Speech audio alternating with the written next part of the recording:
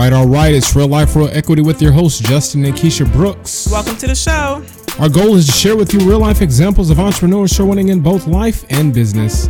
As real estate investors, our mission is to model, educate, and inspire you to act by sharing easy-to-implement tools, ideas, and information to add more worth to your net worth. More cash to your cash flow, helping you achieve your goals in less time. That's right. Since we have grown with Real Life, Real Equity, we have learned from our listening audience and our guests that entrepreneurship is full of trials, tribulations, and resilience. With that being said, we are going to email all of our listeners a free copy of the book Resilience, Turning Your Setback into a Comeback. This book is full of powerful testimonies from unstoppable superachievers sharing their stories of resilience. With it being endorsed by Brian Tracy and Tom Ziegler, the entrepreneurs, NFL players, speakers, and authors in the book will share with you their firsthand accounts of how resilience put them on the path to success. It's simple. Send us an email to resilience@realliferealequity.com. Welcome to the show. Welcome back to another episode of Real Life, Real Equity. And so we have a great one for you today. Ladies and gentlemen, he's the founder and CEO of Becom Investment Group. He grew up in Orange County, California, and started in real estate back in 2010 while he was working as an electrical engineer. He left his corporate job 5 years ago to focus on building his real estate company. He and his partners own a 3-figure portfolio of rental properties nationwide. He's been featured on top real estate podcasts and radio shows with millions of downloads. He and his team have developed a unique system to be able to find and reposition undervalued portfolios of single-family rental homes and effectively manage them like apartment complexes. By doing so, they've not only successfully repositioned challenging properties, but have also transformed entire neighborhoods. The end result, making communities safer, cleaner, more desirable, and still affordable. With nearly a decade of investing experience, they have a proven track record of resiliency to help their investors protect and grow their investments despite the challenges that arise from the properties. Ladies and gentlemen, give a warm round of applause and welcome our guest today, Sep Becom. Welcome to the show. Hey, good morning. How are you, Justin and Keisha? Good. Good. We are super excited to have you today, man. It's been a long time coming. Excited to be here. Yeah, so let's just jump right in. Tell us a little bit about yourself. Give us an idea of who you are so that those of our audience members who don't know who you are can learn a little bit about you. Yeah, so I grew up in Orange County, California, and I didn't really have an entrepreneurial bone in my body. I was very much raised under that traditional poor dad mindset that Kiyosaki talks about in his books about go to school, get good grades, get a job, and don't take too much risks. Right. So everything else was just kind of learned along the way from real estate investing, entrepreneurship, and just investing in itself. I'm kind of a proof of that it can be learned skill, even if we're naturally not like that A-type, outgoing Elon Musk or Steve Jobs type, that right. There's still problems in the world, and our job as entrepreneurs is go solve them. Couldn't agree more. What inspired you to be an entrepreneur? I mean, kind of give us an idea of that. Where did that come from? So back in 2009, I was working a full-time job as an electrical engineer, and I was going to school part-time for my master's degree. And I was burnt out. Like I'd work 40 hours at the job. It'd take me 2 hours a day in traffic to get there and back. So I'm over in Los Angeles, and It's a cliche for Californians to complain about traffic, but I do have to put it out there. So, I just felt like I was on the treadmill and just kept trading time for money. And I didn't really think that there was another way out. I thought that the only way was you got to add more degrees and you got to ask your boss for a raise and live below your means, just kind of do what we're traditionally taught. Right. It was kind of by chance. I'd seen a friend after a couple of years, and she asked me what I was up to. And I just told her, I got the degree and I'm working, but I just don't feel fulfilled. I don't feel like I'm meeting my goals. And if anything, I'm actually having to cross off my goals on my list, because when I see how much money I actually take home after taxes and all the government's cut, it's really hard, especially if you're living in a high cost housing state. So she just kind of started talking to me about kind of a big picture view on purchasing power, because I was complaining about my income, and she recommended a book by Robert Kiyosaki called Conspiracy of the Rich. I know a lot of people start off with Rich Dad, Poor Dad. I started off with one of his later books, And one of the things that she told me that really opened up my eyes was when she said that, Sep, did you know that the Federal Reserve is not federal or reserve? And it was like a push to the gut because, I mean, we got a chance to spend time with G. Edward Griffin, the author of The Creature from Jekyll Island, who is a big influence on that book, Conspiracy of the Rich. But when she told me that, I just kind of pause and think about it. And I was like, this is crazy talk. That was the first thing that came to my mind. And she told me, well, pull out a bill from your wallet and, dollar bill, 20 or 1 or 5, and just look at it. And on the top of it, it says Federal Reserve note. I'm like, well, I didn't get the memo for that. I didn't learn about that in my economics classes or civics classes. I just thought, well, Federal Reserve is part of the government and they have Fort Knox. Right. And I'm sure most people just would assume that, right? It's marketing. It says it in the name. Right. I agree. Yep.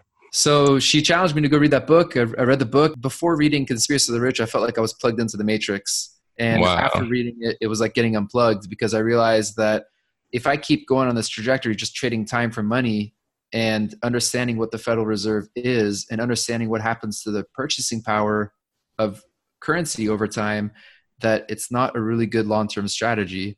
And taking a step further, the purchasing power for every currency and every nation in history always goes down over time because governments are really good, and not to get political, but they're really good spending money, and they do that either with taxes or through inflation. And taxes, at least it's a little bit more known, but inflation is a detriment if you're not hedging against inflation. Right. Right. So that book kind of showed that real estate investing is a good hedge against inflation, that if I'm just trading my time for money in my job, that that purchasing power goes down. I'm sure you guys have seen some of those, the cost of living charts from like 1930s and 1970s. You could buy a house for like, $3,000, $4,000. And nowadays you can't even buy the windows for the house. So what happened, right? Yeah, absolutely. So the book goes into a lot more detail on that. It just kind of showed that if we, instead of investing in Wall Street and savings account, living below our means, if instead we invest for hedges against inflation, what that means is, commodities, items that actually hold their value over time. The house, it's very different than a stock because the house actually gets more expensive to make over time, right? Like there's labor that goes into it. There's copper that goes into the wiring in the walls. There's, oil that goes into the tar to make the roof, the glass. All of those are basically like a collection of commodities in each house or each apartment building or assisted living facility, wherever it is. So that kind of got me motivated to just be a collector of that and focus more on that than focus on making the company I was working for rich. Yeah. Wow. So for our audience members who did not catch that, Conspiracy of the Rich by Robert Kiyosaki, that's the first book he read. And then, he referenced another book in there that we've mentioned before, Rich Dad Poor Dad. So if you haven't read those two books, Sep is a well of knowledge. And if you couldn't tell that already, he's a student of learning about economics, real estate, investing. And so, one of our good friends, Robert Helms, talks about before you're a real estate investor, you're an investor first. And so you have to learn about what it is that you're going to do. Anyway. Yes. So why real estate? So many people, when they start entrepreneurship, they pick many things. So why real estate for you? Well, I had always, even before reading the book, I knew that real estate was a good vehicle to help people become successful and less dependent on money and less worried about money over time. Even in my own family, like extended relatives, I just saw over time, ever since I was a kid, those that had the rental properties ended up being less stressed out than those who just were dependent on a job after decades. But before reading that book, I was just under the impression that real estate always required 20% down and a bank's approvals. So after reading the book, I got the bug, and I still thought that I was limited to my own money. I didn't get the passion for really deep diving into it until I attended that first syndication seminar with the real estate guys. It's actually called The Secrets of Successful Syndication. That's and right. That's where we met at the first time years ago. I met a lot of amazing people through there, but that seminar really just showed me that I could help people get out of Wall Street and invest into Main Street. So it really expanded my mission, because instead of it being about me getting myself out of the rat race and me collecting properties, I realized that I could do a lot more, and I enjoyed it more when I approached it about, okay, now this is a tool for, like, syndication is basically a tool for me to help other people get out of Wall Street. And instead of doing like a couple deals, these smaller deals, we could do bigger deals and make a bigger impact in in the asset classes that we're investing in. So it's also like an unlimited funding source, because then I'm not at the mercy of a bank telling me that, nope, you just did a loan last month. We can't give you a loan for this new property. You don't have enough down payment. Then it becomes more about the team and the deal in itself. So that's kind of where it gradually led me on to the syndication route. So, real estate is such a broad category. And so a lot of people, when they think of real estate, many people, even with us, they say, oh, so you guys flip. And it's like, well, no. So you're saying syndication. Explain to the audience exactly what that is. Sure. So that's what I thought real estate investing was originally too, is I thought it's about fix and flip or even wholesaling. And in the end of the day, that ends up being like a job, right? And it's because we're using our time to go find deals, and then we improve the deal or we flip it to someone else, and then we sell it. So at the end of the day, we have more currency in our pocket, right? But we know over time that currency loses its purchasing power. It's not going to buy, like, $100 doesn't buy what it does today as it did 10 years ago, 30 years ago, 50 years ago, right?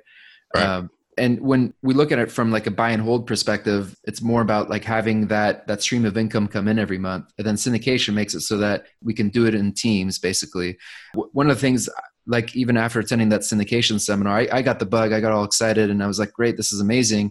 And I thought everyone else wanted to become a syndicator because I just saw the potential out of it. Right. And the reality is most people don't, right? Most people don't want to go and travel and deal with the muck and sift through deals and manage property managers and deal with the headaches. Most people just want the benefit of real estate investing, and they're willing to invest their capital in that for a return. And for those who are willing to go and actually do the work, it's basically mutually beneficial, so it could benefit everyone. So that's my passion. Is for me, I would just get too antsy and bored if I was just passive, but to each their own. So I love working with those types of people that don't necessarily, want to be the captain of this ship and are okay with just going along for the journey. Right. So you said something that I think is really key, and I want to make sure that we highlight that. You said some people don't want to go travel, sift through the deals, and then you said something that's really, really key that a lot of people do not get a hold of. You said, and manage the property managers. You didn't say manage the property. You didn't say be a property manager. You said manage the property managers. So when we said define syndication, you went into it, and I understand it, but I want you to give it to us from a kindergarten perspective, because what you said is exactly the definition, but it still may be something that's a little bit higher level, because when you say manage the property managers, man, you hit it on the head. Well, and it's, I'm a bit militant when it comes to that perspective. I know some investors are more of the mindset of, so I have people even to this day telling me, it's like, oh, you can't control your property manager, especially if you're out of state. How are you going to know? How are you going to, do you have to fly out there all the time? And there's, everyone always has an uncle that bought one property and they lost money. And then that uncle goes to the entire family, and it kind of poisons the well. Instead of asking, I think a better question or a smarter question is, how can you manage your property manager? And I don't ask those uncles, or those people who basically have had one failure and they gave up after that. I don't ask them for advice. I want to hear their opinion, but I'll go ask someone who's got 5,000 or 10,000 apartments out of state and who's doing it. I'll ask them how they're doing it. More often than not, they're more than happy to share that. We're even talking with other investors like yourselves and the networking groups. So asking how really gets us into that journey to find out how it's done. And I think that's a better approach to do it from the get-go, because if you learn how to manage your property manager, then you can literally go into any market, and you're not necessarily tied to a market where it's basically you having to manage them, or it's you have to put the hours in for your on-site manager or the leasing agent, whatever it is. So I feel like you can be more of an agnostic investor and enter and leave a market as need be, as the conditions changed. And it really depends on the asset class, because I know some assets like mobile home parks or even assisted living facilities, there's not really these large property management companies available for that. It's a little more niche and it could be built up. But for single family, for multifamily, there's property managers all day long. And I feel like that's definitely a skill that's worth learning. Absolutely, man. And you hit it on the head again. You said that sometimes they're more niche. But for our audience, we're talking about residential real estate. We're talking about single family homes. He's figured out a niche where he can literally change blocks of homes at a time. And I want to go into something that our audience needs to understand, that you can explain to them, because I know your story. We've talked, for hours on end about what it means to be the manager of a property manager. Right. You had a very interesting experience on your first couple of deals, which allowed you to really learn how to manage a property manager. Tell us about that. Sure. So it reminds me, on the podcast that I get asked to speak on, I never get invited to speak on a turnkey podcast. and it's because in my opinion, it's kind of like a dog and pony show. Is with turnkey properties, and I have friends that are turnkey providers, and I tell them this too, but turnkey, a lot of them, not all of them, but most of them do try to make it seem like real estate investing is turnkey, that right. The property is turnkey, that the property manager is turnkey, that the tenant is turnkey. And maybe there's a turnkey property, but there's no such thing as a turnkey tenant. And you're right about that. Yeah. And then maybe that's more common in like A class, if it's a apartment in Beverly Hills, or if you're doing like level 5 ALF. But for rental properties, for B and C class, or even D, those tenants, they don't necessarily treat the properties like it's their own. So just because the property looks good when you buy it, and the turnkey provider says that it's turnkey, doesn't mean it's going to be that way when they move out. And I learned that the hard way. So before I started syndicating, I was just buying properties on my own accord. I was investing out of state, and I bought 2 fourplexes over in Phoenix.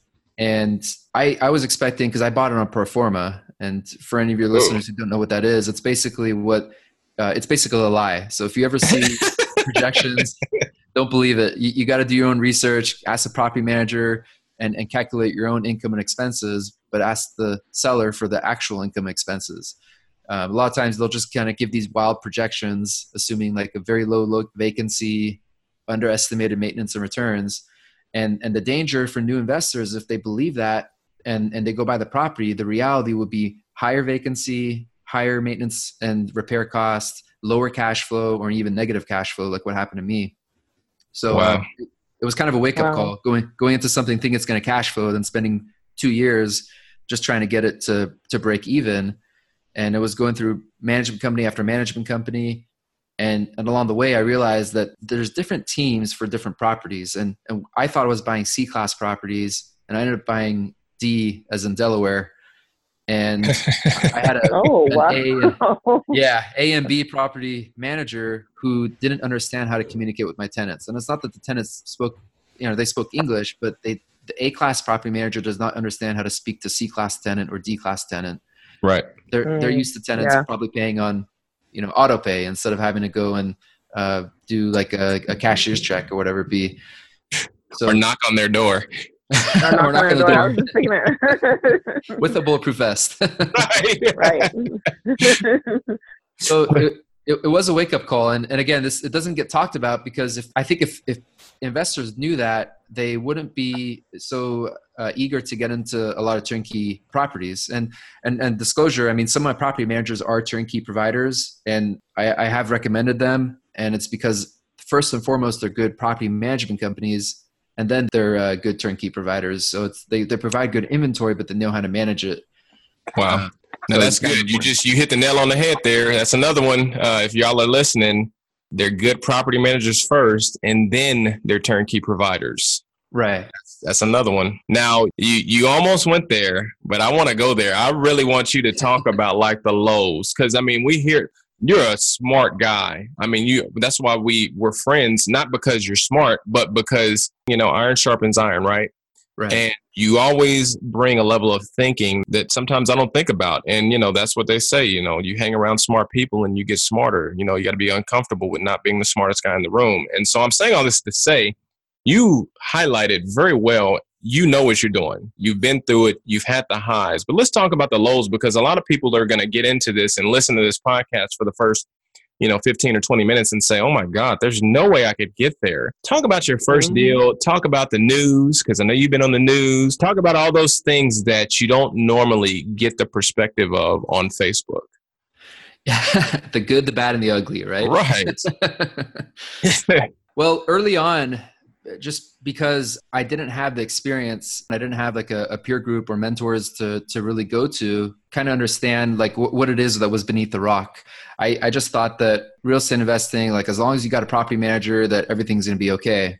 Even after I bought the first 2 properties, it took about 2.5 to 3 years just to get $1 of cash flow, because I kept having to put money into the properties every month because, the property would be rented for $500, like an apartment unit, and then the tenant moves out and it costs that much just to replace the carpet.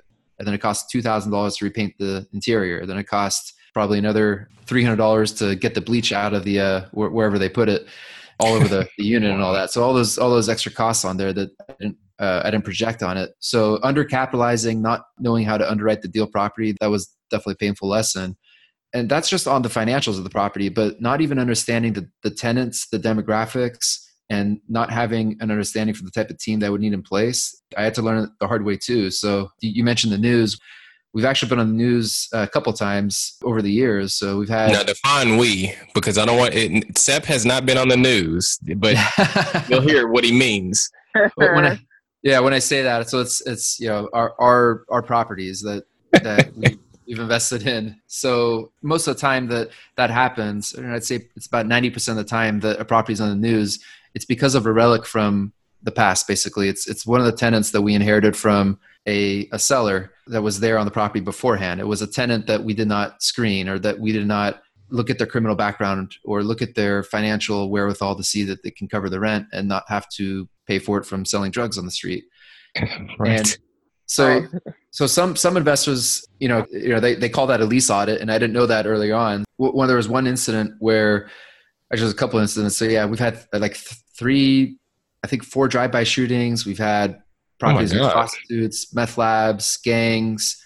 We had an incident where a maintenance guy from a property was almost killed by a tenant that tried to throw a brick on him from the second story. Death threats to the on-site manager, where she had to carry concealed weapon with her every time she go to the leasing office. So it was crazy. These were primarily on multifamilies at the beginning and a couple of single families later on.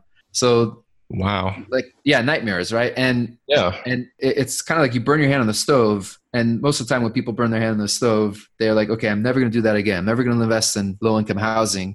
For me, I kept burning my hand on the stove, but you're testing it. Yeah. You're like, I wasn't sure the first time. Let me try again. I think the reality, it was the latter. It just kept trying. It's like, okay, that didn't work. What's sticking? What works? And over time, it ended up becoming easier. Basically, like the first time you have an eviction, it's very hard because you didn't expect it. But then once you've had a couple or a couple dozen, then you can project it and you can find ways to prevent that from happening. There's like strategies like cash for keys to make it so that the eviction is not as painful. But burning the hand on the stone, that kind of changed my investor identity, because earlier on I wanted to be easy and passive investing. And as we were going through these challenges with the properties and fixing them and getting the right team on board and actually getting the bad apples out, the bad tenants out, putting good tenants in, and seeing the properties start to change, that made it very gratifying. That for me made it all worth it. It's like, okay, even with all the difficulty that was involved, seeing the end result makes it worth it. Wow. So let's go do it again. Yeah, absolutely. Yes, that is so good. I mean, so it sounds like, just to clarify for the audience, is you have to, one, make sure you have the right team in place, and also screen your team, figure out who you want to represent in the team, exactly what their role is. Right. And then also having the right systems in place is so important. That is huge. That is like a big thing, and even just tweaking the system as you go. So you gave us the low. What was your best deal? So the best deal ended up being one of the worst deals at the beginning. It was a deal that there was a point where it was hemorrhaging. Like it was the total expenses per month were, the mortgage was about $10,500 per month. That didn't count payroll. It didn't count. It was an apartment complex. It didn't count any of the utility bills. It didn't count. And it was, there was just a whole like range of difficulties with that. Like there was one water meter for the entire complex, and one of the tenants was behind 6 months on rent. There's another story behind that, but 6 months of rent, and he would just leave his faucet on in the bathtub all day long for 6 months. So we thought that the property was always supposed to be having a $2,000 a month water bill. When we got him out of there, we saw the water bill go down from $2,000 to $500. So and that affects the NOI, right? Right. So that was the deal where after I bought it and I would talk to brokers in the area, I didn't tell them the address at the beginning. It wasn't that I was hiding it, but I was having a coffee meeting. I remember one time, this is in San Antonio, and the broker that I was talking to, I asked, is like, hey, I was with my partner at the time. I was like, hey, where are the opportunities in this market? And she said, well, this area, she got a piece of paper, it was, and she drew like the main street. She's like, this is the area where there's a lot of growth. And then she drew a line, and she's like, this is the area, this is the worst part of town. Don't buy anything over there. And then right behind that line is the property where I bought that I was talking about earlier. Oh, wow. So it's not really helpful knowing that after you buy the deal, right? Right. At the same time, it's like the best, generally over time, I think it was Simon Black who said that, like over time, the deals that end up being the best deals are the ones that nobody wants. Because if they look nice and pretty, everyone's going to buy it. But if it's got hair, if it's got challenges, if it looks like you got way too much work involved, and you buy it right and you have the right team on board, then it can end up being a really good deal. So one of the highs, that 58 unit complex, we bought it for about 1.3 million and we sold it for about 3.3 million last month. And that was over I think it was about 6.5 year hold. And we refinanced it twice during that time, pulled out all the equity. So even when we had it, even after all those challenges, it became kind of like an infinite return because we did the refi, then we got all of our principal, all of our initial investment out, and the property was still cash flowing, and we still had the mortgage on there. We ended up selling just because the cap rates ended up becoming too low, and that's part of one of the reasons why we haven't really been doing multifamily anymore. It's just it doesn't make sense for us to buy those types of deals anymore. Right. Wow. And you unloaded a lot, and we can go on and on and on about, just the strategy side of it. But if you want to learn more, you obviously have to get educated. And if you want to invest in real estate, you have to learn about what it is. You mentioned NOI and lowering your expenses and cap rates, all these terms. And maybe we'll do a show on that someday where, these are the things that you have to learn in order to get into real estate. You don't have to know everything now. Because one of the things that we learn from, again, the real estate guys, like the secrets of successful syndication, is you can partner with people where you're weak. And that's one of the things that's very powerful. So with that, we want to transition a little bit. Give us 3 things that our audience can take action on right now. Valuable information, things that they may not know that they don't know. Well, the first would be one of my favorite quotes from Jim Rohn, and it's that you're the average of the 5 people you spend the most time with. So I have the privilege of spending time with you guys I think it's like every month or every other month at 2 different masterminds. And what I see, it's like when I see entrepreneurs kind of hit that glass ceiling, it's because they're very motivated, but then the people they spend the most time with are more into just having fun and not really reading books or listening to podcasts or going to events. Right. And like it or not, the people you spend the most time with, those 5 people are putting ideas into your head. And if they're putting ideas like, hey, are we going to watch Game of Thrones this weekend? Are we going to binge watch this Netflix over and over and over and over again? Or are they putting ideas into, hey, have you read this book? Have you heard about this deal? You want to go to this conference or this seminar or whatever it is? It's very different. And for me, that was the biggest shift, I think, in the last 10 years, just changing that peer group. And not that you don't love those people you spend time with, but just you spend, like Robert Helms says at the Goals Retreat, right? Like you spend less times with those who are not really helping you get towards your goals. And you spend more time with the people who encourage you, who are there, who are your backbone, who give you ideas, who challenge you, and not just want to see you stay complacent. And that also fits in with the second item, is that when it comes to the masterminds, the coaching, the seminars, you get what you pay for. Because the free seminars at the local RIAs, there's a caliber of investor that goes there, and oftentimes it's newbies, which is fine. It's a good way to learn, but it's very different than like the mastermind where people are spending $1,000 or $5,000 or $10 or $20 or $100,000, because if they can write that check, it means that they've got the financial wherewithal, and they've got to a point in their business and the careers to be able to do that. They see value from it, and they know that if they write that check, they need to see an ROI off. One of my favorite quotes from from Ray Charles's movie with Jamie Foxx. I think it was Ray Charles's mentor who told him that if you focus on pennies, you get pennies. If you count dollars, you get dollars. So Wow. then the third thing I think is really important is having a mission statement. And you and I, we've had a chance to spend time with Kiyosaki on the cruise and at the Summit at Sea with the real estate guys. And at this last summer at sea, one of the things that Kiyosaki mentioned, I think it was during lunch or dinner, was that how important it is for investors to basically have a purpose. And one of his pet peeves is when he sees entrepreneurs only care about the money. If it's just about the money, that's not something we can get a team behind you. Like, I want to make money. Who cares? Yeah, right. That's not something that's something that people want to rally behind. If you have a mission about, I'm going to go get people out of Wall Street, I'm going to go help people retire, I want to go and help people invest in communities that are being neglected, and let's profit on it together. Those are things that are bigger. And I feel like that identity, that mission statement, is something that every investor should have, even before they're looking for deals, even before they're talking to property managers. Who is it that you want to serve? Real estate investing is a lot of fun, but there's so many different asset classes. But the more clear we can get on that, I feel like the more fun it is, the more likely we're going to stick with it, even when things get challenging. Wow. You hit it on the head again. I mean, wow. The three things again were the people, the events, and then the mission. And it's really interesting that Keisha and I were just talking about the people you hang out with. And so there's two things that I want to hit on. One, the people, and then I want to talk about the events. The 5 people you hang around most, this includes your job. And I think a lot of people overlook that. And I overlooked it for so long because it was actually something that somebody said to me that was totally unrelated to hanging out with, the 5 people that influence you most. But they said you spend a third of your life at a job, if you really think about it. Almost a third of your life is spent 8 hours a day at some 9-to-5 job, if that's what you do. If you're an entrepreneur, it's a little different. But it's very interesting. If a third of your perspective is coming from your job, the people at your job are having an influence on how you think. And that's really important to be aware of.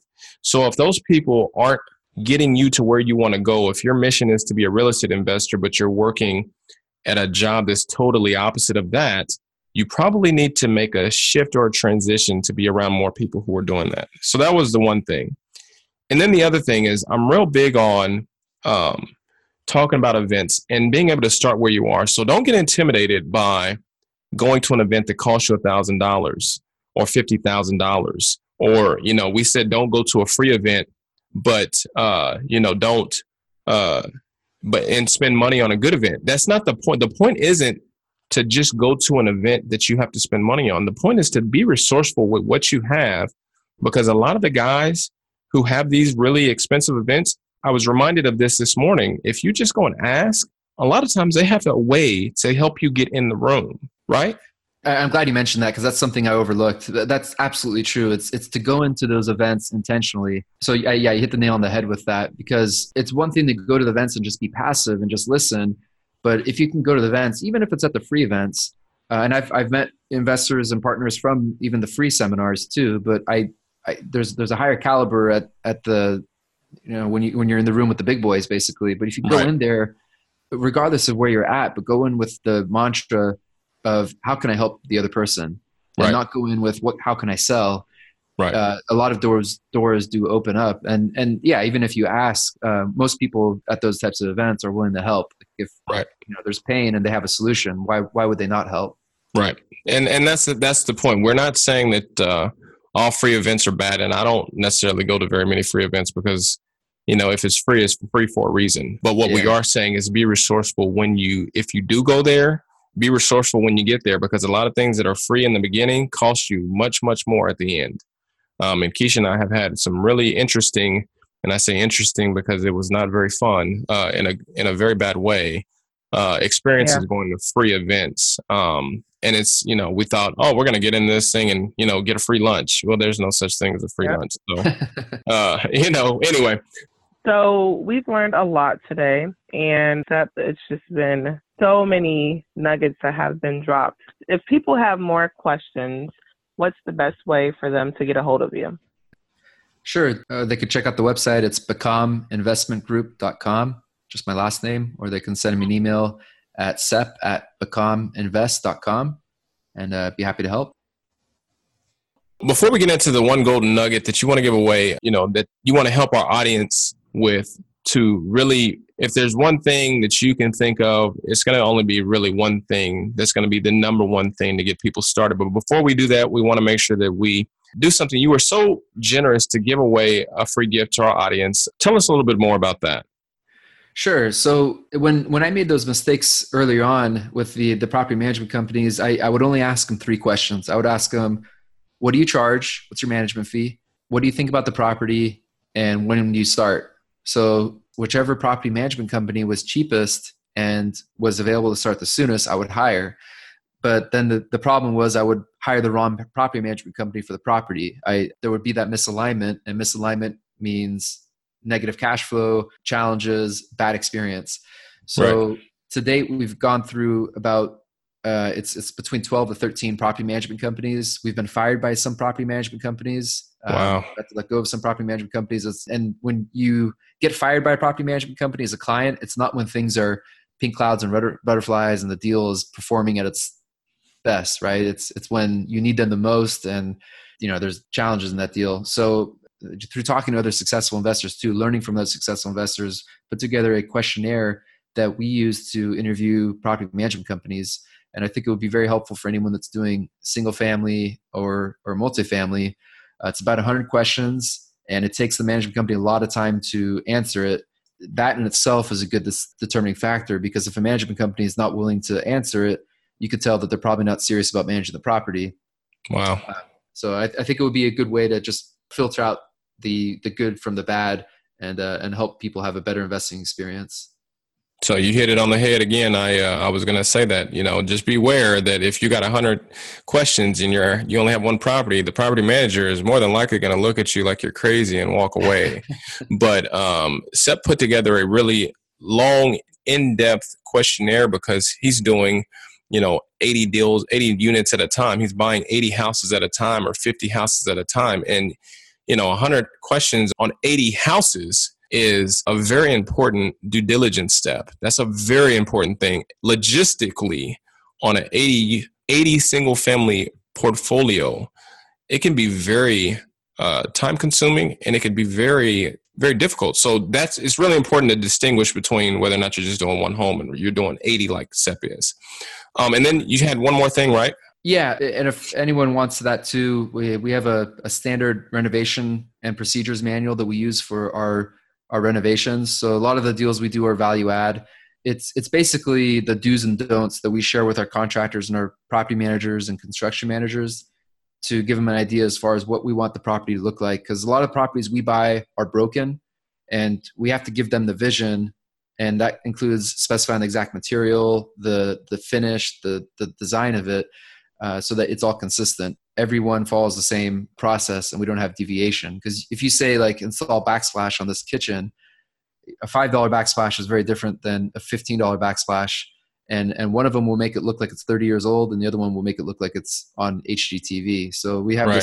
this manual with a lot of pictures and the links, and could give the investors an idea, maybe something they could do themselves too, to be able to just help streamline and systematize their renovation process. Wow. So That's happy big. to share. Yeah, either of those, just send me an email at sep@becominvest.com, and I'll send them over to you. Sweet, man. I appreciate that. That's really a really big deal.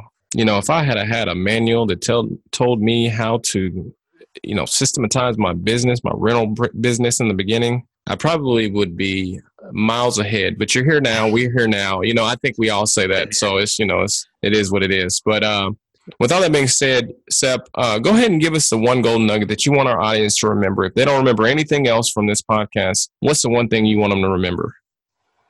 Well, the one thing that comes to mind is something that Beth Clifford shared to me. She's a developer, a great speaker, and she says that even if you're an investor, if you're big, if you're small, you're just starting out, you are the CEO of your company. And there was I think it was a Wall Street Journal article that talked about the average Fortune 500 CEO reads 60 books a year. That's 60. So Wow. I would just say that always be a student. You and I have met a lot of successful investors with thousands and thousands of doors. We know them, and they're still reading books. Like, they don't know everything. They're still curious. They're still wanting to see when's the next financial crisis going to happen, or what can I do to improve my business, or just personal development. So just keep being a student, keep learning, keep asking questions, keep being curious, and I feel like that's where the fun is.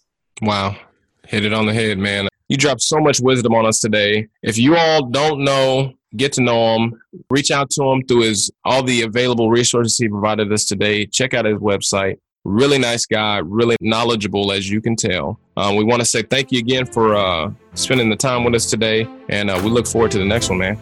Oh, it's my pleasure. Thank you very much for having me on the show, Justin, Keisha. You're welcome. You're welcome. Thank you for listening to Real Life, Real Equity podcast. If you would like to ask the hosts a question or be exposed to our podcast audience, visit our website at realliferealequity.com and submit a request. Again, that's realliferealequity.com. Or send us an email at info@realliferealequity.com. Again, that's info@realliferealequity.com. Thanks for listening, and we'll see you next week right here on Real Life, Real Equity podcast.